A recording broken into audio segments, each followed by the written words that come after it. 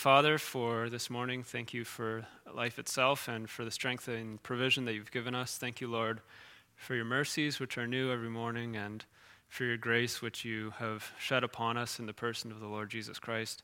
Pray, Lord, that this morning that Christ would be glorified and that he would be central and exalted to this message. And I pray, Lord, that you would give me words to speak. And you know all things, Lord, and you know my heart, so I just pray that you would guide and direct me, and that you would guard my mouth and also just help me this morning. And I pray in Jesus' name, amen.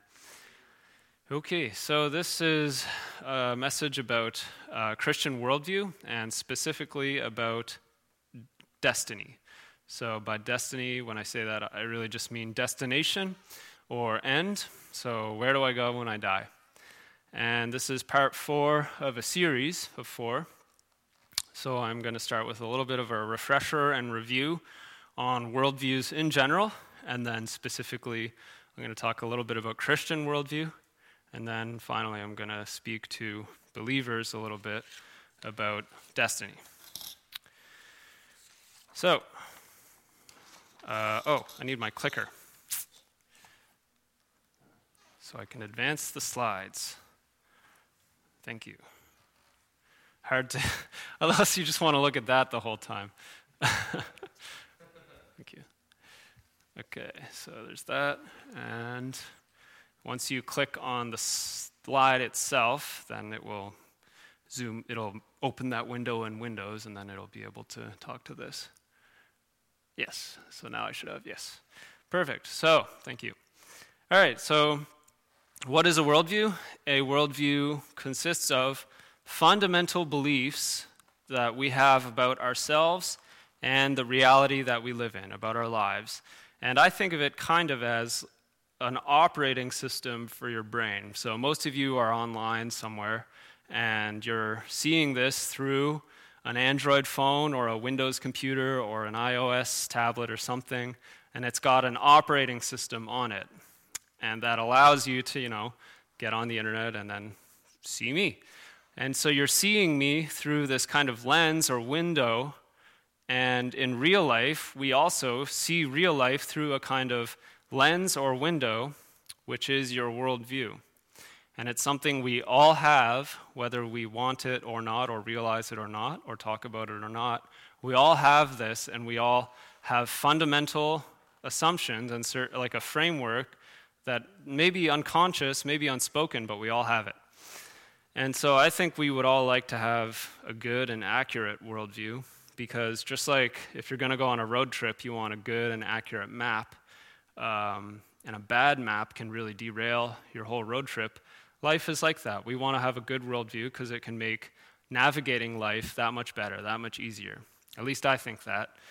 So how can we think about worldviews? Where do we start? I think we should start with fundamental, cross-cutting questions like these that really get to the heart of the issue. So, origin, where do we come from? Morality, is there right and wrong? Meaning, does my life have a purpose? And destiny, where do I go after I die? So the answers to these questions should be consistent with reality, they should be coherent among themselves, and they should be experientially relevant. That's the truth test that we would give to basically anything, and we should do that with our worldview. We should give our worldview the truth test. It should be consistent with reality, coherent among themselves, and experientially relevant. We don't want to just be armchair theoreticians. We don't want to have these theories that are removed from reality or that don't line up with truth or that are irrational. We're seeking to have rational truth in our hearts and in our worldview. And so these are powerful and practical questions, and they actually have a critical impact on life depending on how you answer it. This isn't just armchair theory. The way you answer these questions sets the stage, so to speak, on which you act out your life. And it's a matter of life and death, which I'll get into in more detail later.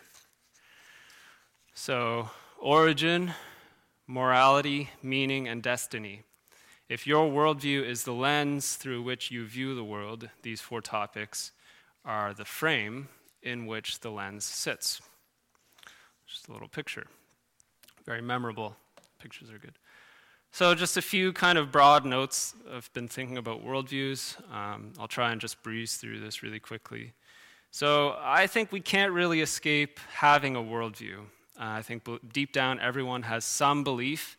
Even if your belief is that you have no belief, I believe you're just in denial. It's not possible not to believe anything. We all have some kind of framework and some kind of view. And so I also believe that no matter what you believe, or no matter what one believes, reality itself and the experience of being human will test you and test your worldview. So we test our worldviews intellectually, but our worldviews also test us. And they test the human soul and the human heart, because at times your heart is going to demand answers, because I believe reality is just like, sometimes it's just like this storm, and it's like a hurricane, and your worldview is like a lighthouse in that storm, and how well your worldview stands up in that storm is like a measure of how good it is.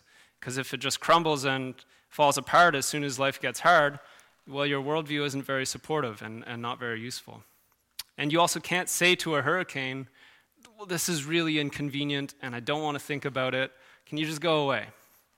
Sorry, I believe that these are important because things are going to happen, and I believe that we should have a sturdy, meaningful worldview that's going to support us in those times.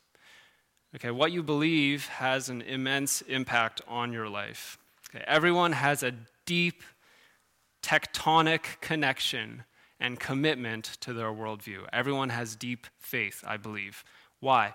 Because we build our lives on these assumptions, and we may not pay much attention to it on a daily basis, like the ground beneath us, but when there's tremors and earthquakes that come up from time to time, your life can be shattered because what you believe has become not true. And so it has an immense impact. It really influences how you live your life. And if your ground becomes unstable beneath you, you're going to run into trouble in life. Okay, our beliefs are often unconscious assumptions, emotional and even denied. I believe this, and I believe this is really important. You may be in that position. You may have never thought about it. You may have a position, but based on perhaps feelings, and you may even refuse to face the truth because it's uncomfortable. Okay, I don't know who's out there who's listening, who's thought about this or not. Okay, but today is a great day to begin to work through these things. It's perfectly normal to be in a mixture of those positions, unconscious assumptions, emotional perhaps, and even in denial. Today can be your day to move forward. God says in the Bible, "At just the right time I heard you. On the day of salvation I helped you. Indeed, the right time is now. Today is the day of salvation." Every day is the day of salvation. So if you're not saved, today is a good day to get saved, because it looks like there's not a lot of, looks like the world may be wrapping up. I can say that, maybe just looking at world events. But so turn your Bibles to John chapter 1, and I think that's good to just have your Bible open. Maybe you can write notes in it if you like to. And we're going to work through a little bit of Christian worldview as a kind of a brief surface overview. And I'm going to really try and breeze through this and just kind of move along here so we can get to destiny. So unsurprisingly, Christian worldview is all centered around Christ Jesus. Okay, we're called Christians because we're followers of Christ. And so Christ is really central to Christian worldview. He is the center of everything. So those 4 questions that we had mentioned, origin, morality, meaning, and destiny, Christ is at the center of all of these. And so we could talk about origin. Let's read John chapter 1, verse 1 to 5 first. Okay, it says, In the beginning was the Word, and the Word was with God, and the Word was God. He was in the beginning with God. all things came into being through him, and apart from him, nothing came into being that has come into being. In him was life, and the life was the light of men. The light shines in the darkness, and the darkness did not comprehend it. Verses 1 to 5. So that basically sets the stage for Christian worldview. So origin, where do we come from? Well, the word in John chapter 1 is Christ. And so Christ is the creator of everything. He's the creator of the universe, and everything that was made through Christ. And he specifically gives life to each person. And so we can see that in verse 3 because it says, through him all things were made, and without him nothing was made that has been made. Okay, so I always think about the vastness and greatness of the universe, and I think it speaks to God's majesty. Consider the size of the universe. Uncountable galaxies, each of those have uncountable stars in them. Each of those stars is many, many millions of times. Most of the stars are really big, many times the size of the earth. We live on the earth, and we're like ants on the earth. Like the earth itself feels pretty big. And so if you think about the vastness of the universe, that points to God's glory. That's a testimony. And if you think about these celestial bodies, they all follow precise, strict laws that if these laws changed even just by a fraction of a percentage, even just a tiny, tiny bit, then it would all fall apart. All these celestial bodies would start crashing into each other, and the universe wouldn't work, and life wouldn't exist. Okay, so that's because God's law is perfect, and God's design is perfect. And that's all from Christ. And that's how Christians view things. I think if you don't believe in God, the vastness of the universe and the time scales of the universe becomes problematic because, it's huge and we're just like a speck. But the good news is that, in Christian worldview, God specifically created you, specifically gave you life. You're not just a random speck of dust in the universe. Because God breathed life into you specially, you have a soul, and God's eye is on you. Where do we see that? Well, you can look into it more deeply in the Bible, but in John chapter 1, verse 4, it says, in him was life, and that life was the light of all mankind. So God illuminates from the light of himself all of mankind, and in Genesis it said that God breathed life into man and became a soul, a living soul. So origin, where do we come from? Christ. Christ created us. Morality. Is there right and wrong? What about morality? The second question. So the person of Christ forms the basis for morality. Christ is the basis for morality. So John chapter 1, verse 5 says, the light shines in the darkness, and the darkness has not overcome it. Christ is that light shining in the darkness. And, Jesus is sinless perfection. He is God, and he has no sin. And so that is really the standard by which God looks at morality. The standard is Christ. And none of us who are not God and not Christ, so no one is that level of holiness and righteousness and perfection. So the Bible says that all have sinned and fall short of the glory of God. That's consistent with reality. I've never met someone face to face who's perfect. I've never met someone who hasn't messed up. I've never met someone that doesn't have regrets. And so the good news is, the bad news first is that the Bible says that the wages of sin is death, and that's also consistent. I've never met anyone who's not going to die.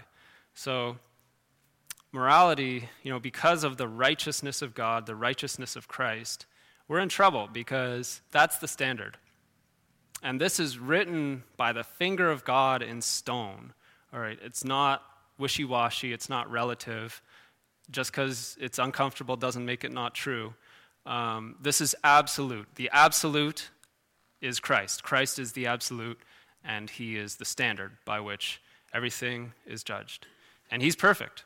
And so we're in trouble because we're not perfect. And so if we're judged by that perfection, we'll fall short. The Bible says we all fall short of the glory of God. And the Bible says the wages of sin is death. The great news, the wonderful news, is that in Christ there is also forgiveness for sins. So both justice and forgiveness are found in Christ. So Christ is the basis for morality. Great justice and great forgiveness both meet in the person of Christ.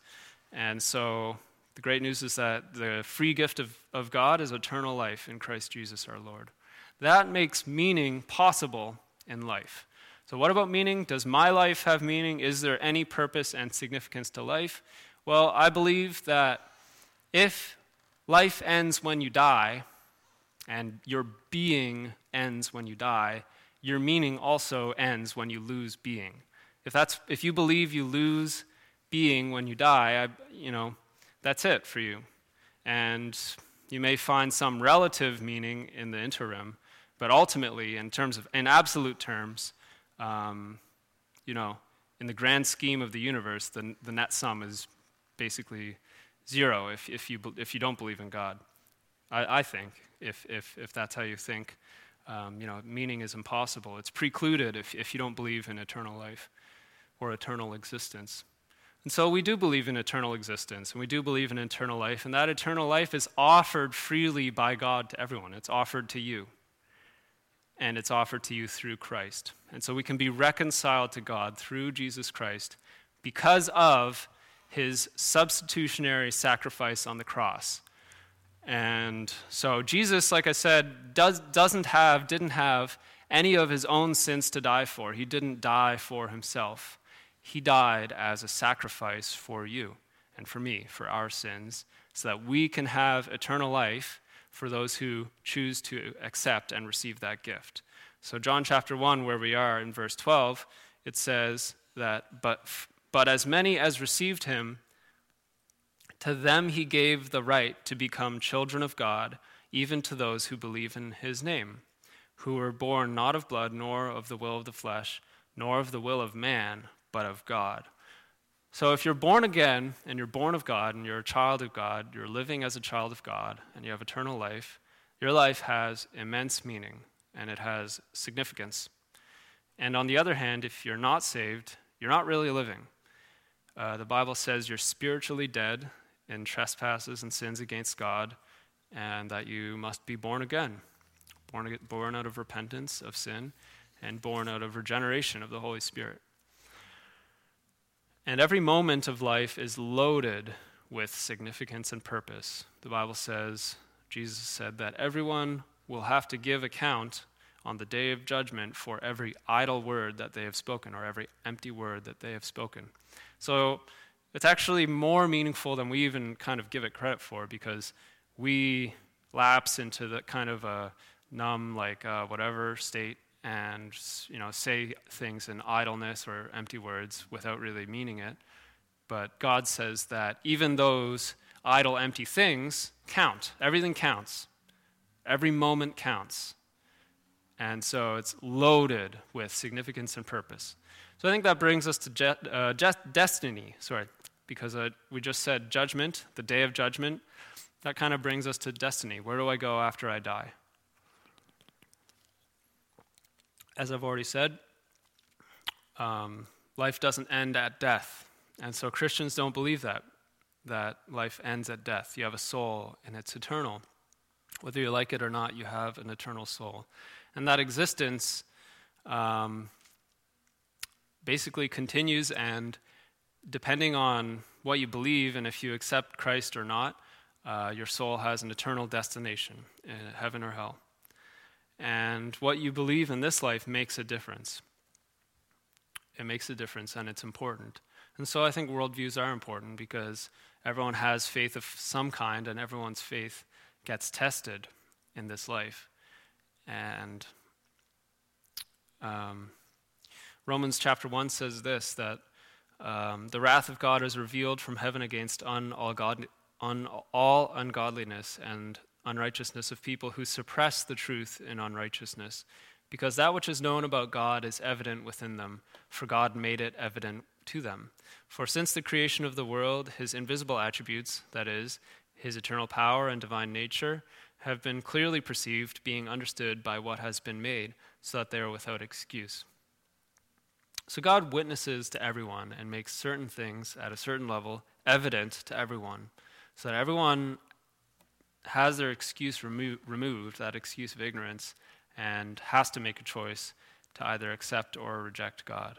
And that choice determines your destiny. So this is fair. God doesn't force anyone into heaven. If you say to God, your will be done, you're God, I'm not, I'll just go your way. And if you say that to God, God will say, Jesus is the only way. Jesus is the only way into heaven. God provided a way.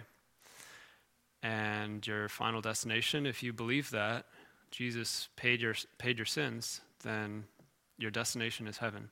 If you say to God, my will be done, I am my own God, I'll go my own way, then God will say to you, your will be done, and give you your own way, and your final destination will be without God, away from God for eternity in hell.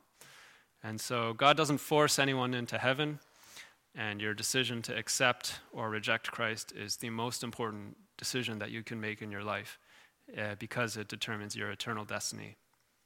And so we're going to talk more about destiny and Christian destiny, and what we can think, what we can know about destiny. But ultimately, in these four things, just as an overview, to wrap that overview up, Christ is at the center of Christian worldview. He created everything. He's the basis for morality. He gives meaning to life, and he is destiny. Everyone has an appointment where they meet Christ, and Christ will judge everyone based on their deeds or based on if they're covered by his sacrifice. And so it's all about Christ. He's the center, he's the source and sustainer of all life and all creation, and one day all of creation will answer to him. He's very much the person of God with whom we have to do a lot, very much primarily. So I added this just minutes ago because I thought it would be good to just read it as kind of a primer for the fact that life doesn't end at death. And so for Christians, we believe in a resurrection. So the fact that Christ is resurrected, that is the ultimate hope. Because in that resurrection, the resurrection of Christ's life, we have hope that we too can be resurrected after we die. So 1 Corinthians 15, starting at verse 49. Just as we have borne the image of the earthly, we will also bear the image of the heavenly. Now I say this, brethren, that flesh and blood cannot inherit the kingdom of God, nor does the perishable inherit the imperishable. Behold, I tell you a mystery. We will not all sleep, but we will all be changed. In a moment, in the twinkling of an eye, at the last trumpet, for the trumpet will sound, and the dead will be raised imperishable, and we will be changed. For this perishable must put on the imperishable, and this mortal must put on immortality. But when this perishable will have put on the imperishable, and this mortal will have put on immortality, then will come about the saying that is written, Death is swallowed up in victory. O death, where is your victory? O death, where is your sting? The sting of death is sin, and the power of sin is the law. But thanks be to God, who gives us the victory through our Lord Jesus Christ. Therefore, my beloved brethren, be steadfast, immovable, always abounding in the work of the Lord, knowing that your toil is not in vain in the Lord. And so there's great hope because it's not over when it's over. There's the hope of heaven and the hope of a glorified body and incorruption and meeting with Christ and seeing him and being glorified with him. So how do we as Christians live in light of that? What does that mean to us? I'd like to give a brief, just go through this, Colossians chapter 3, and take a look at these 4 verses and see what they tell us.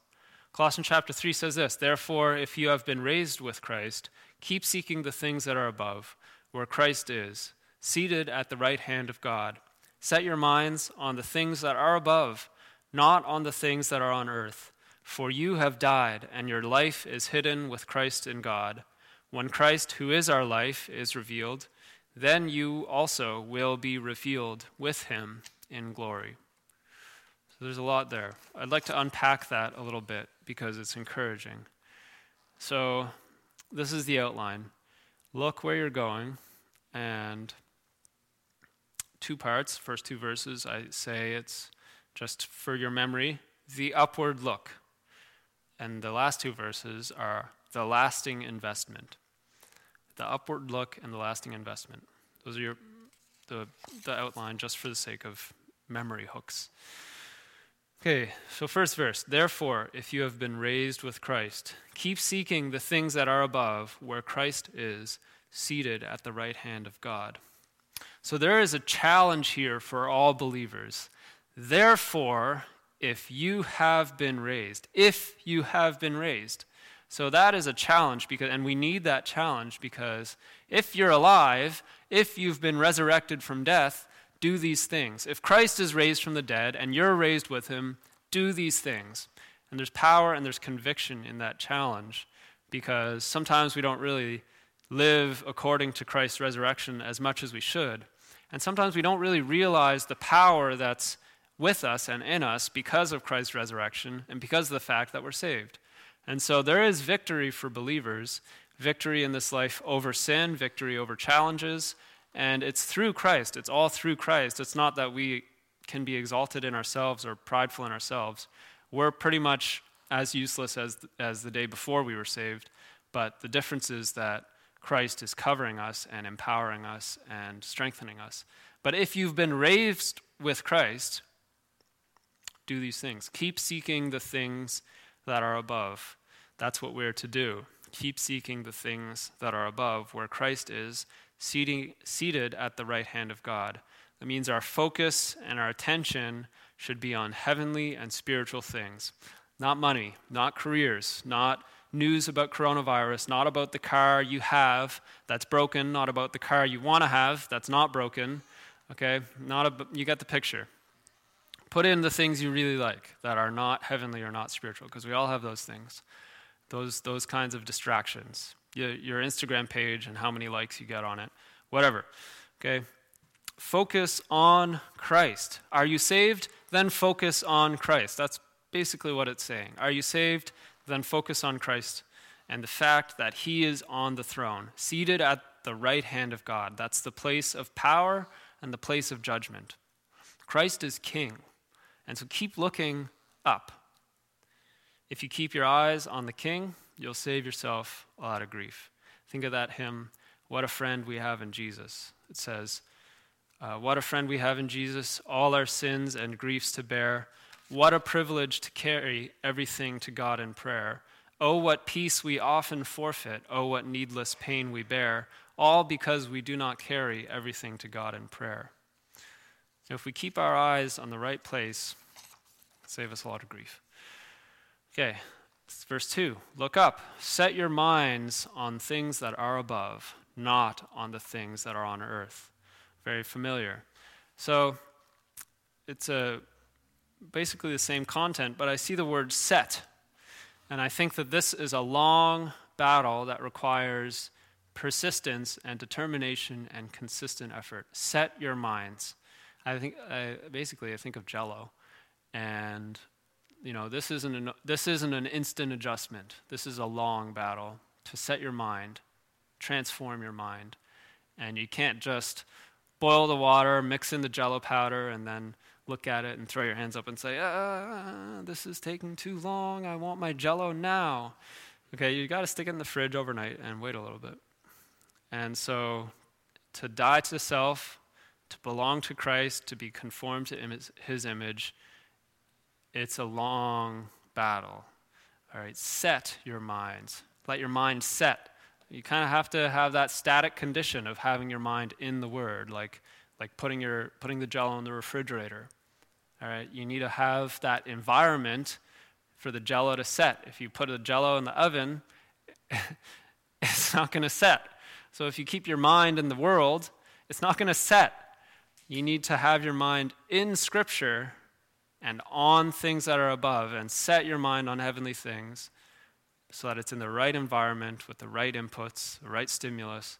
Your mind can set on Christ. And that can be very helpful in life, dealing with challenges. So remember that challenge, if you've been raised with Christ. Well, you can't really be raised unless you've died. Galatians 2:20 puts this in a nutshell. It says, I have been crucified with Christ, and it is no longer I who live, but Christ lives in me. And the life which I now live in the flesh, I live by faith in the Son of God who loved me and gave himself up for me. And that challenge just rings there, if you've been raised. So if you've died to this life, what are you living for? What am I living for? What are we living for? We are living for Christ, who loved him, who loved me, and gave himself up for me. And so the world tells you that it's all about the here and now and what you can see and touch and feel. And the opposite is actually true. Life is not all about the here and now. Life is about eternity and your eternal destination, which is Christ.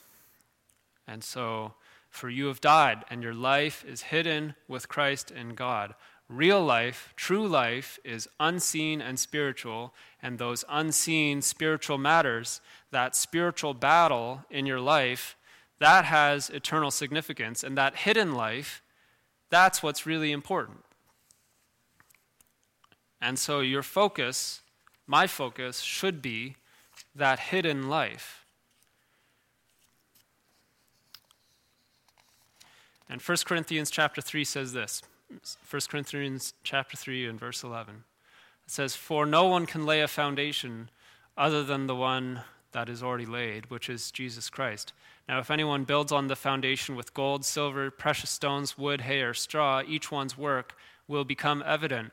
For the day will show it, because it is to be revealed with fire, and the fire itself will test the quality of each one's work. If anyone's work which he has built on it remains, he will receive a reward. And if anyone's work is burned up, he will suffer loss, but he himself will be saved, yet only as through the fire. So you can make lasting investments in this life, and you can hide your life with Christ. The work of the gospel and the work of the church has lasting, eternal value. So you can make investments in this life that pay out, so to speak, in the next life. And both of these activities fall under the instruction that Christ gave in the Great Commission to make disciples of all people. And Matthew 28, the Great Commission says, And Jesus came up and spoke to them, saying, All authority in heaven and on earth has been given to me. Go therefore and make disciples of all nations, baptizing them in the name of the Father and the Son and the Holy Spirit, teaching them to follow all that I commanded you. And behold, I am with you even to the end of the age. So Christ is still with us, and that command is still there. And aggressively, if need be, hide your life. Focus on that hidden life. And you may have to fight tooth and nail against your normal, regular life, against your schedule, against the demands and responsibilities that you have. That's absolutely normal. To have to fight and play that game of tug of war and try and carve out time that you can hide away with Christ. Carve out time from your real mundane life and focus on that hidden life. Hide your life from your life. And make time for spiritual things. Invest wisely. Invest your time wisely. And then it says, When Christ, who is our life, is revealed, then you will also be revealed with him in glory. This is the best part. This is the hope of glory, being revealed with Christ and with him in glory. I think of the words of that hymn, Praise the Savior, ye who know him. It says this, Then we shall be where we would be, then we shall be what we should be, things which are not now nor could be, then shall be our own. The fulfillment of all that hope. It's going to be a wonderful day. 1 John chapter 3, verse 2 says this, Beloved, we are now we are children of God, and it has not appeared as yet what we will be. We know that when he appears, we will be like him, because we will see him just as he is. And so being glorified like Christ, with a glorified body, being like Christ, having our sin finally put away, the flesh finally fully dealt with, and that's going to be a great moment for all believers, no matter what.